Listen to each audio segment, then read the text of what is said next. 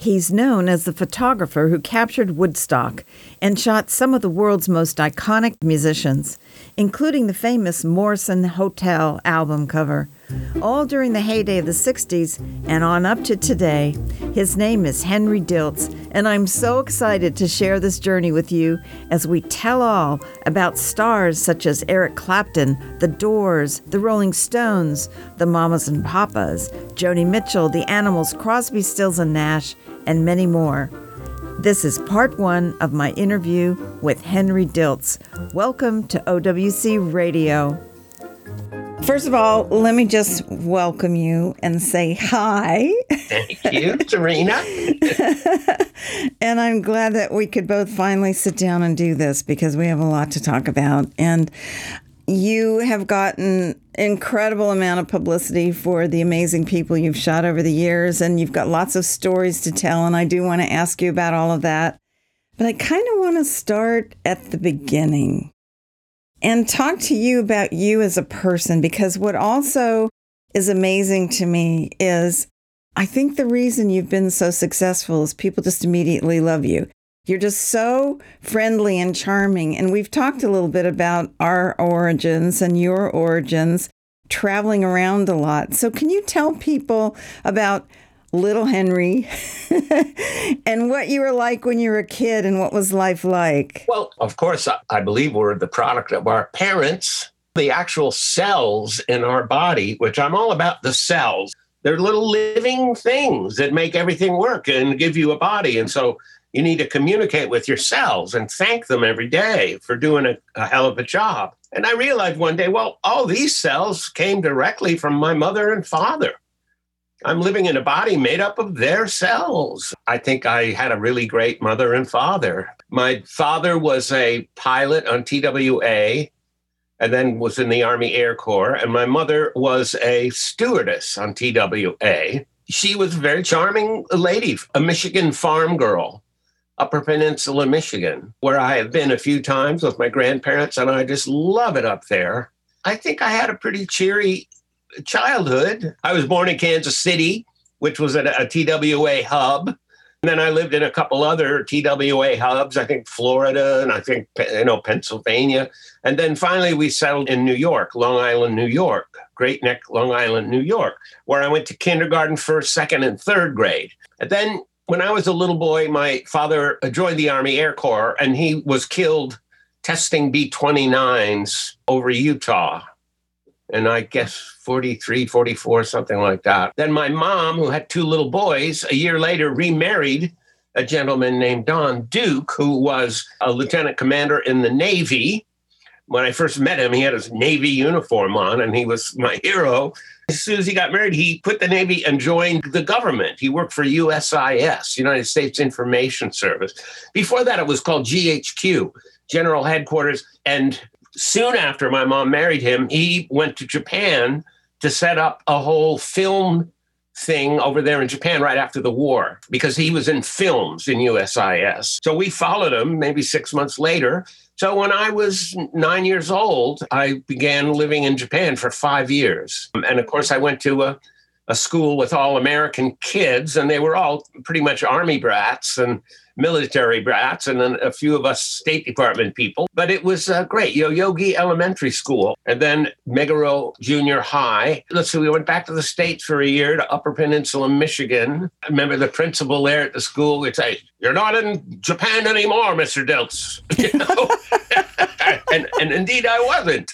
I was. And then we went from there to Bangkok, Thailand. So as a teenager, I spent a couple years in Bangkok, Thailand. The same thing there, but it was more diplomats, children that went to the school, international diplomat children. So I remember Glo Ko's son, the daughter of the Chinese ambassador, and then I remember the son of the Portuguese ambassador. And we were all friends, all these people. It was called Bangkok International Children's School. Went there for what should have been the 9th and 10th grade, but it was the 8th and 9th. I think they didn't have 10th grade. Anyway, then we went back to the States and lived in New York for a couple years. And then I graduated from Great Neck High School And I was going to go to Montana University and study wildlife technology and be a forest ranger. And so the summer I was going to do that. And I had a dorm room and everything was set up. And my mother said, well, your father has been assigned to Bonn, Germany. So you can go to Montana or come with us to Europe. I had to decide right there. And I said, well, I thought I could always go back to Montana. I might as well try Europe for a year. So the only place to really go to college was in Munich, where there was an American college. It was a University of Maryland overseas branch. And once again, they were all sons and daughters of army attachés and embassy people. And it was another group, sort of my third group of karmic friends, fourth, counting New York. It was what you call an army brat. Essentially, that's what I was, even though it was the State Department. You move around a lot, and so do your friends. They come and go. Your best friend is suddenly off to some other country, and then new people come in, and then you're always the new kid, and you got to make friends again. And so you get to start over again, and you meet such a mix of people. It's an interesting life. I know you and I have talked about that, Serena, because we share that background of growing up in different exotic places and making new friends all the time. But you can be comfortable in any situation. And I think that helps you with a career in the arts. Now, you made friends with a lot of the people you shot, but there's lots of times when I'm sure you were called in by the record company to shoot a cover and you only had a few minutes. And you have to get in there and make everybody comfortable, right? I think that comes from having traveled around so much and being able to just sit down and talk mano a mano and get to know the real person in just a few minutes. I think that's wonderful. That sure does help. Being interested in people, not only the kids in the school growing up in Japan for 5 years as a young kid. I know that Japanese feeling, that reverence kind of for each other. And then Thailand was a whole different culture, and then Germany, Europe, and all that. And I played music, I played the harmonica in the Boy Scouts in Tokyo when we'd go on camping trips. I played the clarinet in Thailand, and I met a little Filipino clarinet player in a nightclub, and he was a little short guy, Celio, and he taught me how to play. I used to sit on the edge of the bandstand and play my clarinet quietly while he was playing for the club. And then in Germany, I was with a choir that our university there had an amazing choir that traveled all over kind of southern Germany. So I always was really interested in music. Well, from that University of Maryland in Munich, Germany, I actually went to West Point for a year. It was a little side trip. I can't see you in West Point for some reason. Because I went to school with Army brats, all my friends, many of them wanted to go to the military schools, the Air Force Academy, and especially Annapolis and West Point. I remember one night I was reading a friend's handbook, and it said sons of deceased veterans can automatically take the exams. You don't need a congressional appointment, a senator to appoint you to do the exam. I guess I'm a son of a deceased veteran. And they said, well, hey, write a letter because in a few months we're going to Heidelberg and take the exam. We're going to have fun, And I did. I don't know. For some reason, I pulled the trigger. I wrote a letter and they said, please report to Heidelberg. And anyway, the gist of it was I got accepted to West Point. And when I got that telegram, I was in bed in the dorm in Munich, Germany. And I thought, oh, God, no, hell no, I'm not going to do that. I mean, in fact, I had a plan to hitchhike up to Scandinavia with one of my friends, Mylan Rupert. We were going to spend the summer up in northern Sweden. And we thought we might try to cross over the border into Russia. We were young college kids, out for an adventure.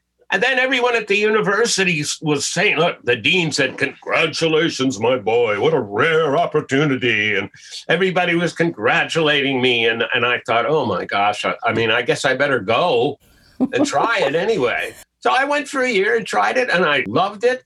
Did you really? Oh, well, it was military. I was so used to that. I could do that well. There's a thing about we've all been warriors in past lives. It's a part of the human existence, and I'm sure I have. And so I went for the year, but I really missed music. I wanted to play the banjo so badly. Finally, after the first year, I contrived to leave, and I bought a banjo.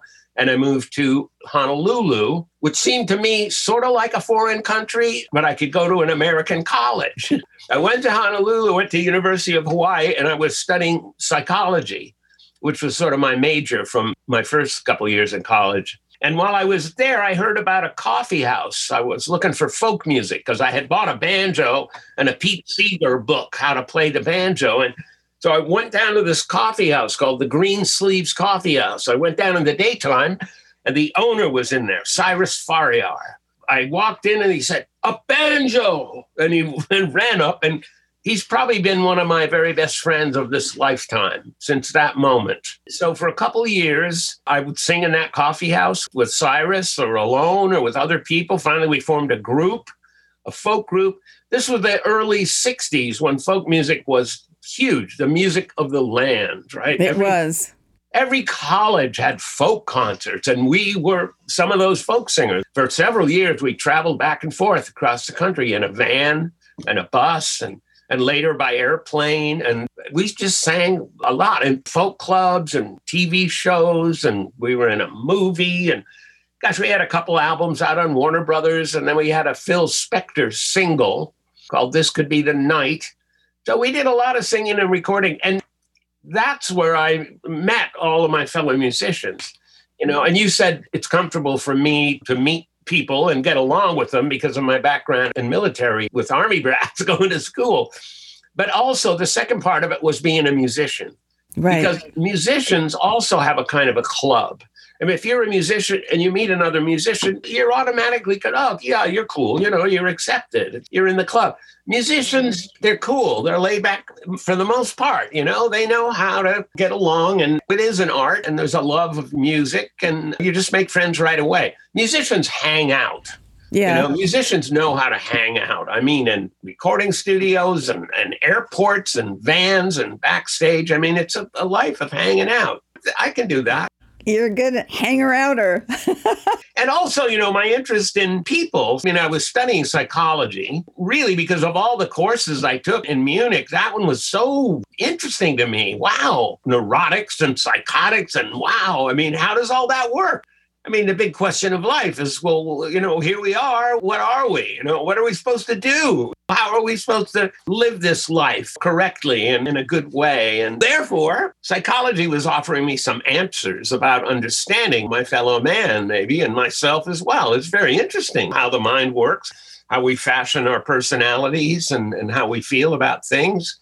Is kind of vitally interesting. And so that interest in psychology, also makes me very interested in people. So I don't think of myself so much as a photographer. I mean, all my life, people would say, "Oh, you're a photographer. Are you a professional?" And I would say, no, not really. I mean, I just watch people and I take pictures of them. I don't have a big studio with lights and helpers running around. I don't set things up. I like to observe. I mean, they call it fly on the wall. I think it's one of the things that really catches my eye when I look through your pictures is you capture the person.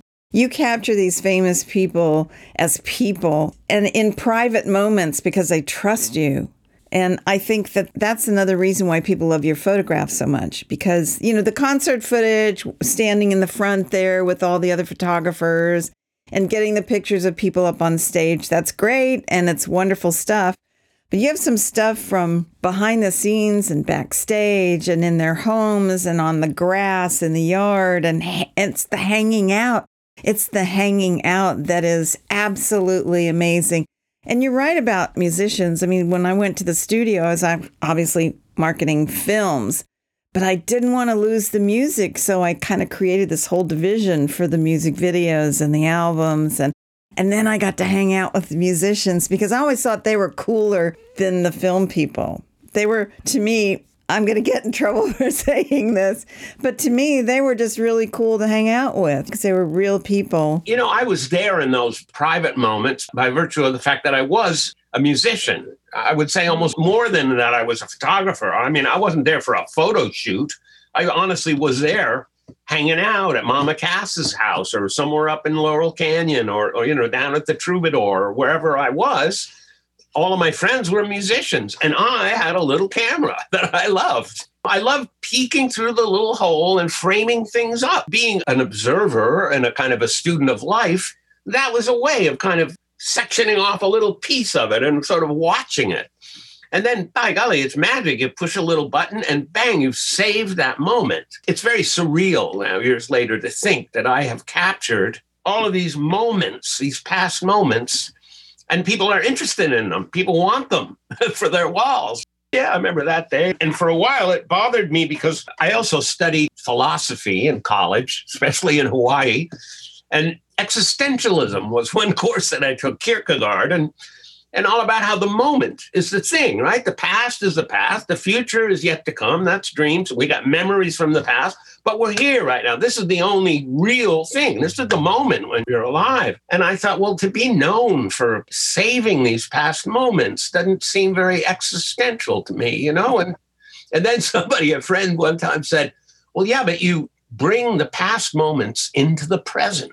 There you go. And I thought, okay.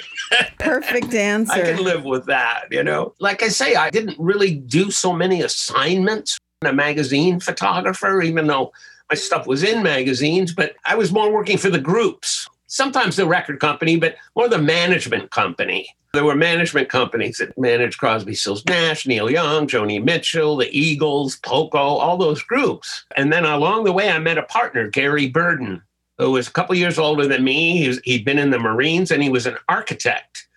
And he was remodeling Mama Cass's house. And they got to be really good friends. And Mama Cass said, Gary, I want you to do my album. First, I'm doing my first solo album cover. I'd like you to lay it out. And he said, Cass, I'm an architect. I'm not a graphic artist. And she said, well, you make a blueprint, you make an album cover. What's the difference? Oh, my goodness. Yeah. And he said, oh, okay. And Gary was a really cool guy. He was like the scoutmaster. Everybody liked Gary a lot. He was kind of like the leader. He was a Gemini, but I mean, he was really, really good friends with David Crosby and Graham Nash and Joni Mitchell and Mama Cass and all the people that I knew. And he actually saw me at a Love-In on a Sunday in the park, walking around, colorful clothes and Love Beats, taking photos of my fellow hippies. With your long hair back then, right? I was getting long, yeah, Beatle cut. He said, you're a photographer. You want to help me take a picture? I have to do this album cover. I said, I know Mama Cass really well. I met her on the road in the Mamas and Papas when I was singing in my group. We were called the Modern Folk Quartet, by the way. We did 4-part harmony folk songs. So I worked on that album cover, and then we just started doing album covers for all these people that we knew really well. And it was easier for them to say, hey, you guys take pictures.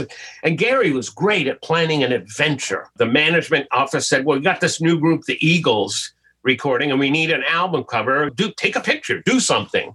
So Gary was so great at planning an adventure. We're going to drive out to Joshua Tree, to the desert. We'll get there at night and spend the whole day in the desert taking photos. And so that's what we did. It was kind of a way to get the group out of town, someplace where you were concentrating on being together, doing something, having a real adventure, and away from, of course, their managers and girlfriends and phones. We didn't even have beepers in those days.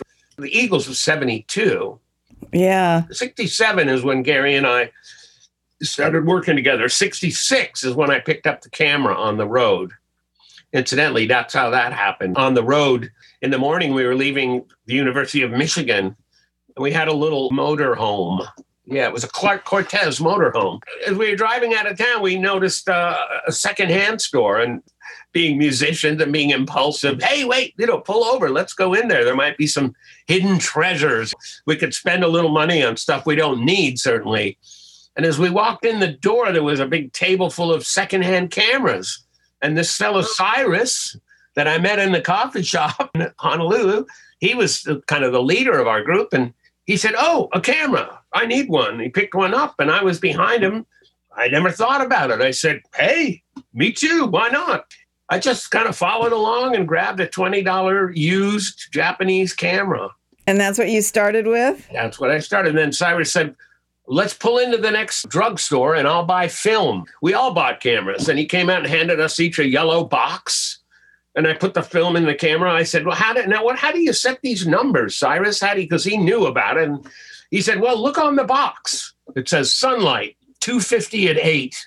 And so I said, oh, okay, here's 250. Oh, here's the 8. Let's go out in the sunlight. And so for a couple of weeks, we photographed each other. And when we got home to LA after that trip was over, we were driving across the country. We developed the film, And lo and behold, they were slides, little transparencies. I never thought about it. It's going to be color, black and white. I don't know. I guess I saw it was color film. But for me, it was just, I see a moment. I want to capture that and remember that. That's really cool. It frames up nicely. It feels good. Dang. And sometimes you frame up your friends and you watch them for a minute, and then they might turn around and laugh out loud, and bang, you get the picture. You kind of watch a little bit like a tiger in the bushes, which I am actually. My Chinese animal is a tiger, which I didn't learn until a few years ago, maybe 5 years ago. I mean, I know I'm a Virgo. I know I'm a number 9 numerologically, but I didn't know about Chinese animals until an assistant came to work for me the first day, Dola Baroni. She said, "What's your Chinese animal?" And I said, "Gosh, I think I'm a tiger. I'm not sure." "Great." She said, "I'm a tiger too." She said, "Tigers are playful, they're sociable, but they're loners." And I went, "Oh, wow. Does that ever feel like me?" And she said, "We tigers like to sit up on top of the cliff and watch the other animals." And I went, "Oh my God." That's perfect for you. My best friend for life. And we talked about animals every day, and she's writing a book about it. It's such a great way of just kind of assessing people, really.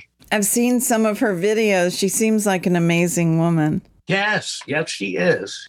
A dancer. She learned Buto dancing in Japan, which is an organic form of movement, body movement. She moved to Austin, and she has a new baby girl right now. She was my assistant, but she was my teacher, really. I've learned about all the Chinese animals. I have a 1-sentence description of most all the animals. So when I learn that somebody is a horse or a dog. So I'm an ox, and that's not nearly as romantic as being a tiger. Even the name ox just doesn't sound very appealing. Well, they're very steadfast. You can count on them. Dola's mother was an ox, and she would have a one-word description, like a rooster. A rooster is declarative. Wake up, everybody. Neil Young is a rooster. A horse and a dog are men's best friends. Some people are pigs. They don't want to say pig, so you can say wild boar. And a wild boar retains the information and says the information, like Brian Williams on the news. David Crosby's a Leo, the young prince. Stephen Stills is a Capricorn. Chinese New Year starts in February. So whenever the New Year is of that year, you're that animal from February on. My mother's an ox. They're stubborn and troubled. No. Now, mind you, really? That's not a description of everybody. You know what I mean? It's an aspect. I know some oxes that are just delightful people. You're one. I have friends that are oxes, and I have friends that are stubborn and troubled. My son is an ox, and he's a bit stubborn and troubled. I have a lady friend who's an ox. She's a bit that way. I could see that in people.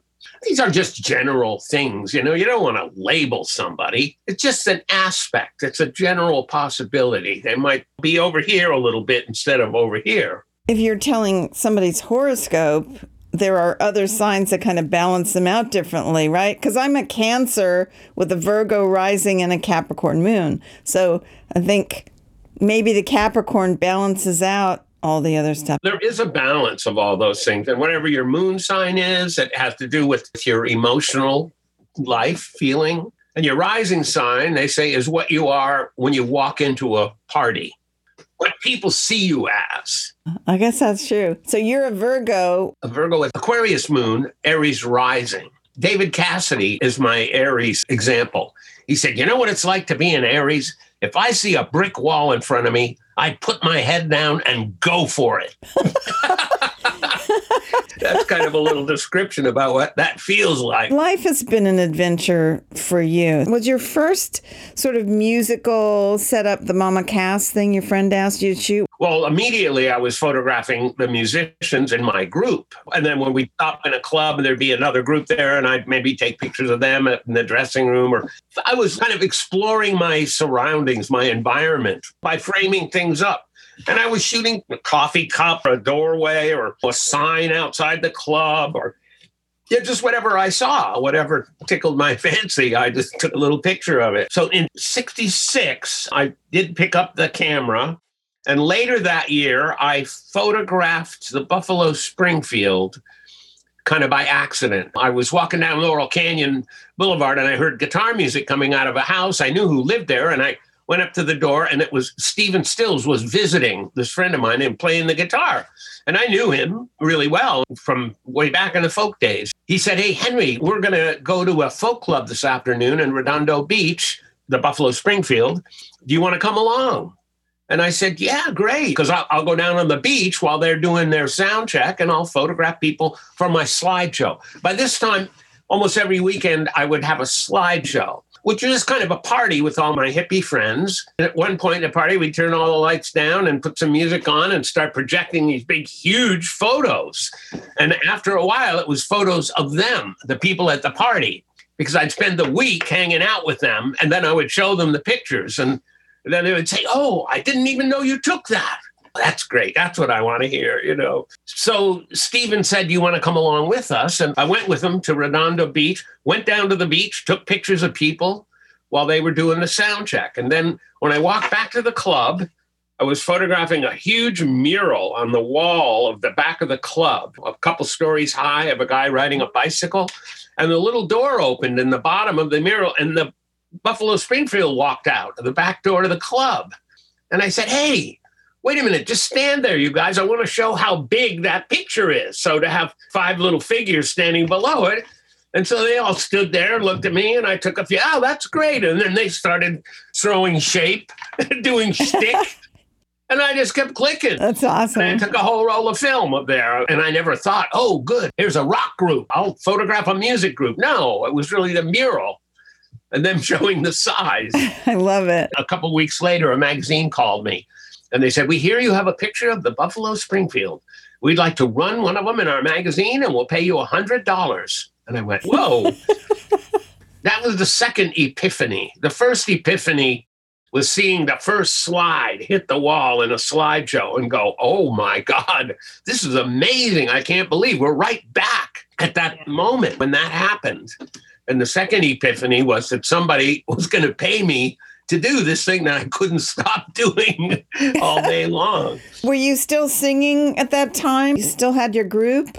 So our music group had recorded a single with Phil Spector, "This Could Be the Night," and the whole wall of sound. He wanted to experiment with a folk rock group. Because of the Beatles, all the folk groups became folk rock groups. And so we did this song, and that was near the end of 65. And we waited and waited for half a year to come out. We thought, "Oh, a Phil Spector single. Now we've made it. Our fortunes will be made." And he never put it out. He never put it out. He was so paranoid that he would ever release a song that wouldn't be number one. But I ended up playing in the Wall of Sound. I played on an Ike and Tina Turner record and Righteous Brothers record, Ebb Tide. He liked the sound of the 5-string banjo mixed in with all the other instruments. It was a good thing. And finally, it came out like a year or so later on an English album. And in the meantime, a couple of the guys, Cyrus, said, "Well, I'm going back to Hawaii. Call me if anything happens." We took a break. And we did get together 10 years later in 76, because 76 was the bicentennial. And we got an offer to play the Honolulu Hilton or something for 2 weeks because they wanted folk music. And so that started us back up again. And we sang more for about 3 years, recorded a couple albums, broke up again until 88. Somebody in Japan said, "You have a lot of fans in Japan. If you guys came over here, you could do a tour." And we did. And we've done 6 tours of Japan since 88. One was a couple years ago, the last one. And we've made about 6 more CDs over there. So we've continued to be active. It's been a few years, and the other guys are all record producers and musicians, and they do their own stuff, and I take photos. Can I buy those CDs here in the States? Where do you go to get them? Not all of them. I mean, you can look on eBay. Spotify only has one folk album. Really? We keep talking about getting the rights to some of those Japanese albums and putting them out. I mean, you'd have to hunt MFQ or Modern Folk Quartet under both names. Well, let's do that. Let's see if we can find it. I would love to find it. I was talking to my granddaughter about folk music, and she doesn't even really know what it is. She didn't know what hair was. I put the album on and started playing hair for her. I was thinking, Henry, that there's a whole generation of people out there, and when they hear it, they love it. Well, sure, they do. Well, folk music got to be a big thing. I don't know, partly because of Pete Seeger and the Weavers. They were the folk group. And you kind of loved his banjo playing and his talking. And he was such a folksy, down to earth guy. I mean, it just caught on. The Kingston Trio, they were kind of like the Beatles for us. Every time a new Kingston Trio would come out, and there'd be a couple a year, you'd run down to the record store and buy it and run home and listen to it over and over again. What did he play there? What did he say? Somebody yelled something in the background. What was that? Boy, we just pour over it minute by minute. So folk music became very popular. You don't write folk songs, essentially. They're 100-year-old songs from miners and sailors and cowboys and mountain men. So you find an old folk song and you kind of tailor it to your style or your group. And that's what all these people were doing. And there were beatnik coffee houses all over the country where beatniks would play chess and listen to classical music and have poetry readings and stuff. And those became little folk havens because people would wander in with a guitar and sit in the corner and play folk music. And pretty soon a coffee house was a place where folk music went on. And that went on for all the early 60s. And then when the Beatles played Ed Sullivan, all the folk groups watched that on TV and said, wow, look at that. Look at what fun they're having. We need to electrify our guitars. Our group had a stand-up bass, a jazz stand-up bass. After we saw the Beatles, we went out and got an electric bass, and Chip became our electric bass player. And I even electrified my banjo, but it wasn't bluegrass. I would play it like a jazz piano, kind of plucking or playing certain chords. Then you had folk rock because of the Beatles and Bob Dylan. Bob Dylan was writing a talking blues a la Woody Guthrie. And so the idea that you could write your own music. Now, the Beatles didn't write music right away. They sang Blue Suede Shoes and Roll Over Beethoven. And then they kind of got the bug. Maybe their manager told them it's something. They wrote, I Want to Hold Your Hand. That was brilliant, and Bob Dylan wrote this talking blues. And so it became a thing. It spread and spread. Oh, you can write your own feelings, your own ideas, your own visions, and put that in the song. And then when you sing it for people, you're really giving them a piece of yourself. You're not just singing some old cowboy song. That was a renaissance. That was a flowering that happened. Smoking God's Herb had a great deal to do with every single bit of it. I do a slideshow nowadays, and I'm showing pictures, and I have to talk about what we did every single day, which was have a little toke of God's Herb, because it just kind of brightened things up, spiced things up. I mean, what it does is heightens your senses. And so musicians love that because then they feel like playing and singing. Oh, they pick up their guitar. I haven't touched that in a few days, but now I'm feeling great. Give me that guitar. Artists, writers, it stimulates your mind, your eyes, in my case, your ears, because those are your major senses. Pot or grass or marijuana, as you call it, it's a flower. It's not a man-made thing. There are other drugs that are white powders and different things that are man-made, and they're not good for you. They don't have a balance. They throw you way out of balance. But smoking these flowers, just not to overdo it, like a fine glass of wine is great, but you don't want to drink 2 bottles of the stuff at once. So you have a little toke. And also, if you're on the road and you're driving 10 hours somewhere from one gig to another, it can be awfully deadly boring. But if you have just a little taste, then your mind becomes alive. Maybe you start singing, maybe you all write a song, maybe you're reading something. For me, I'm taking pictures out the window, and it's a wonderful thing. I have to say that. And so I say when I do my slideshow, I tell people that that's what we did. Every single day. One time a guy came in, I had a little photo gallery in Soho in New York, and a guy came in, it was only my pictures on the wall, like 100 pictures. He said, did you ever smoke grass with any of these people? And I looked around and I said, every single one of them. Literally, I said, except for Donny Osmond, Michael Jackson. Donny would never. And Mike Nesmith of the Monkees, who smokes it now, but he didn't back then. Well, it's legal now. Yeah, it is, used in the right way and understood for the wonderful gift that it is. It's a fantastic thing, and it'll help make the world a better place. It makes you relax. It makes you love life. They said no one ever had a fight when they were high, because you're like, oh my God. So in my slideshows, I say, how do you think all that music came out of Laurel Canyon? I do think Smoking Gods really had a lot to do with the musical explosion in the late 60s, early 70s. It was certainly a way of life. That and Love Beads and Peace and Love and Brotherhood. We've taken a little zigzag, we've zigged and we got to zag back again. I think we will. We're in the Aquarian age now. This is the dawning of the age of Aquarius. Well, now we're in it, but it's 2,000 years long. And so somewhere in that 2,000 years, we really slowly, we begin to become better human beings. We remember things we've forgotten. We kind of access our higher frequency, our higher vibration, because we have that. We've all been born and reborn hundreds of times. We don't remember that, but our soul that inhabits our body is much older than the way we think of it and treat it. You're Serena, I'm Henry, I take photos, you're interviewing me, but wow, it goes way beyond that. There's so much more. That's okay, we have to learn to understand that and feel that. That's what being a human is, learning. And that brings me back to what I wanted to say about Adola and the Chinese animals. And I said, Dola was my assistant, but she was also my teacher. And indeed, everybody is your teacher. And we are here to learn. So Swami Satchidananda, a lovely Indian gentleman, in his book of Everyday Sayings, he says, yes, we're all here to learn. Therefore, we're all students. He said, but you should think of yourself as the only student and everybody else is your teacher. So everybody that you meet all day long, and indeed it's true, and the ones that give you the most hassle and the most trouble are your biggest teachers, because they're making you react, they're making you deal with the situation. So you just think of that whenever somebody gives you a hard time. Just think of that.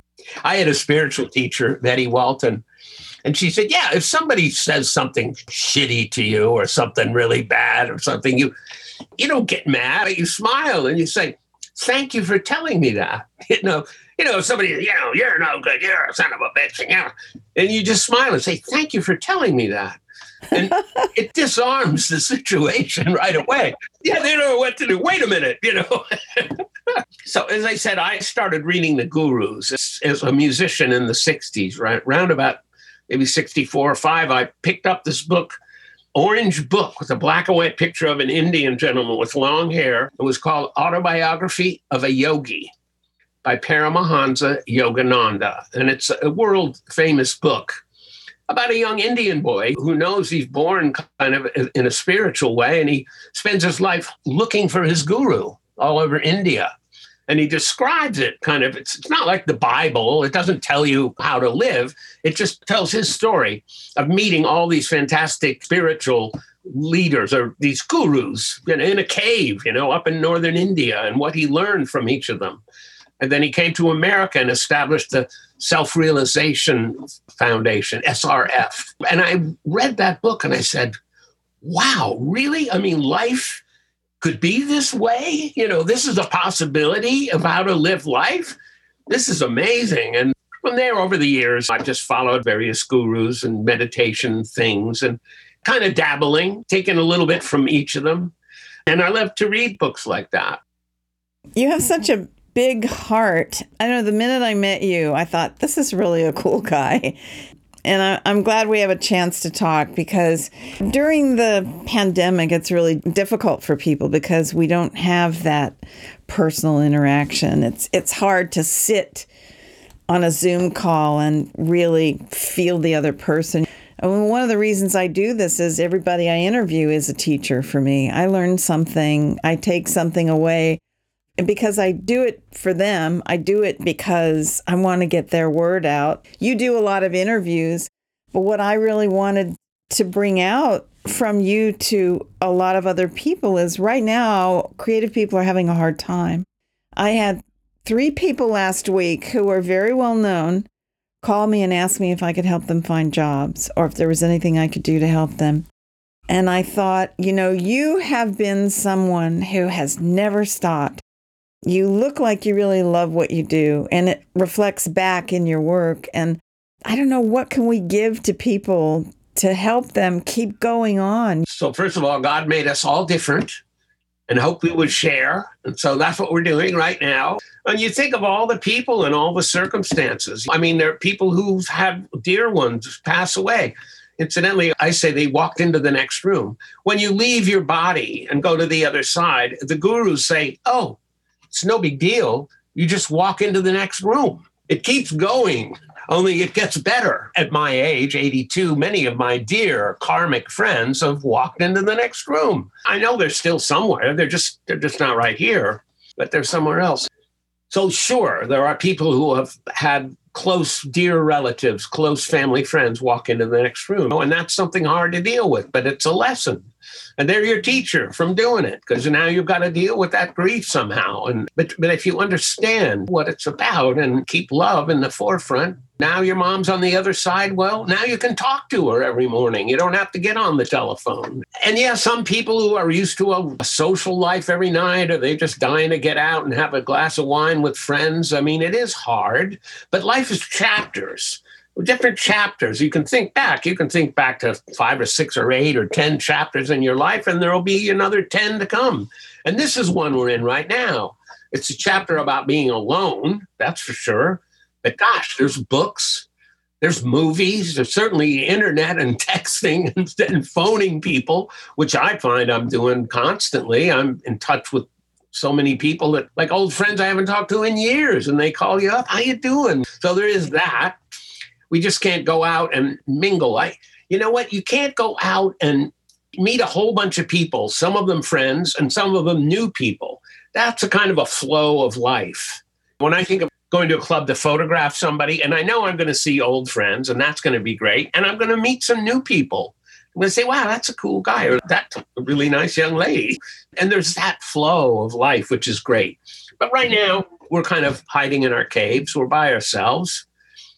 Time alone is nice too, though. I'm finding that I feel much more creative. My mind is going 100 miles an hour, and I'm thinking of all these things that I had set aside, like writing and singing and playing music and just experiencing this little bubble around me and allowing myself time to just think, you're a tiger. You must sort of enjoy this quiet time a little bit too, right? I do. I don't really have a problem with staying by myself. I spend half the week in Laguna Beach, and I spend the other half in North Hollywood at my little studio bungalow. And I have an assistant who lives here, and I have a lady friend in Laguna. And so I'm not always totally alone. There's somebody. I mean, I guess some people are just flat out alone month after month. I know some people just order all their groceries on Amazon. They never even go to a grocery store. I go once a week with a mask, buy a few things, but basically it's easy. Stay away from the bug, and then you won't have to go through all that stuff, you know? One of my favorite pictures of yours is the one on the grass in the yard. I think it's in Laurel Canyon, and it's Joni Mitchell and David Crosby and Eric Clapton. And there's a little baby in the shot. And I looked at that and I thought, that's kind of what I miss, a little bit of that, you know. Tell me about that shot, because I love that picture. Yeah, that is a fun shot. I mean, that all started out because Mama Cass, who we call the Gertrude Stein of Laurel Canyon, because she was always getting people together, like Gertrude Stein did in Paris. Well, all the artists, she would do that. And being in the Mamas and Papas, they were constantly on big TV shows. And very often there would be a group from England, young boys, first time in the States. And that happened with Cream, with Eric Clapton's group. They did a show together, and they're backstage, and musicians, they talk. And she found Eric to be very interesting, but very shy and very quiet. And so that brought out the mother hen instinct in her. And she said, listen, Eric, you don't know anyone in town. Why don't you come up to my house tomorrow afternoon? I'll invite some friends, and we'll have a little picnic in the backyard. And so he came up, and he was very quiet and very shy. And she invited a few friends. Mickey Dolenz came from the Monkees, because he was a dear friend of all of ours in Laurel Canyon near me. And my friend Gary Burden was there with his wife and daughter. And she invited David Crosby, who came with his young protege, this girl he'd met in a club, Joni Mitchell. And he produced her first album. I mean, he'd seen her playing there and said, wow, you got to record this stuff somehow. Got a record deal, and he was producing the first album. So no one had heard her play. Her album wasn't done yet. And so she sat on the lawn, and David said, yeah, play something. And she sat there and played her entire first album. I've looked at clouds from both sides now. I mean, amazing music. And Eric Clapton is sitting there like mesmerized, staring at her. Not only were the words and music just angelic and very, very beautiful and interesting and compelling and mesmerizing, but she played the guitar in a very different way. Joni Mitchell tuned her guitar to a chord so that she didn't play those complicated chord situations with her fingers. All she did was she just lay her finger right across the fretboard, up and down, and that would change the note to a different chord. And Eric had never seen that before. I mean, the great blues player had never seen that. It's kind of Hawaiian slack key tuning.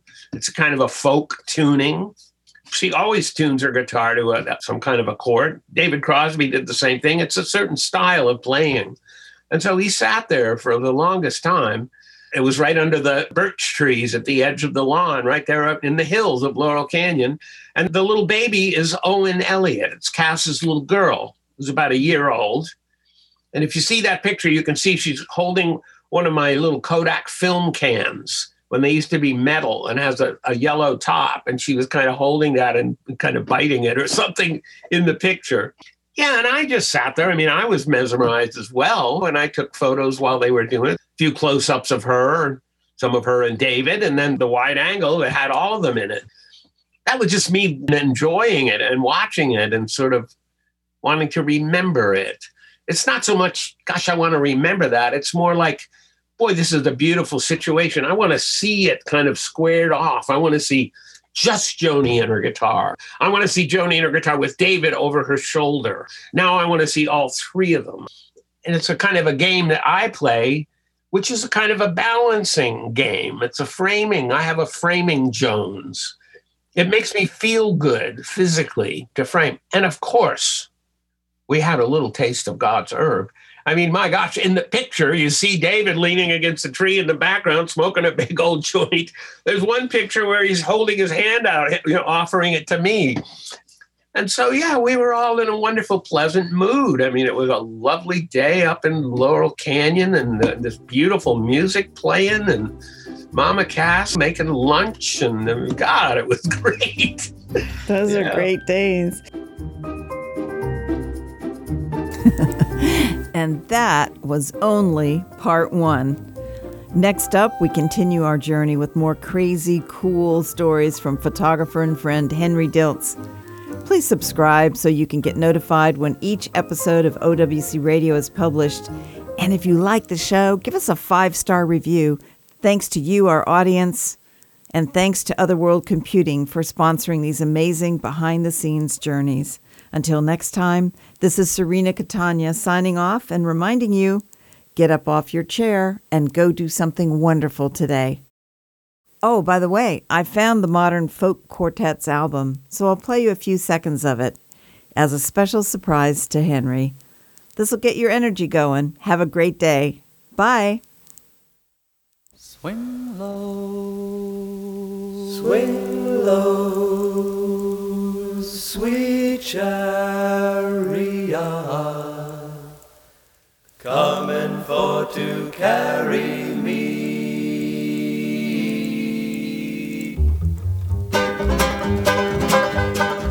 Why don't you swing down, chariot, stop and let me ride? Swing down, chariot, stop and let me ride. Rock me, Lord, calm and easy. I got home on the other side. When Ezekiel stepped out to the middle of the field, he saw an angel working on that chariot wheel. Well, old Zeke wasn't real fussy about working on the wheel. He just wanted to see how the chariot feel. Why don't you swing down, chariot, stop and let me ride? Swing down, chariot, stop and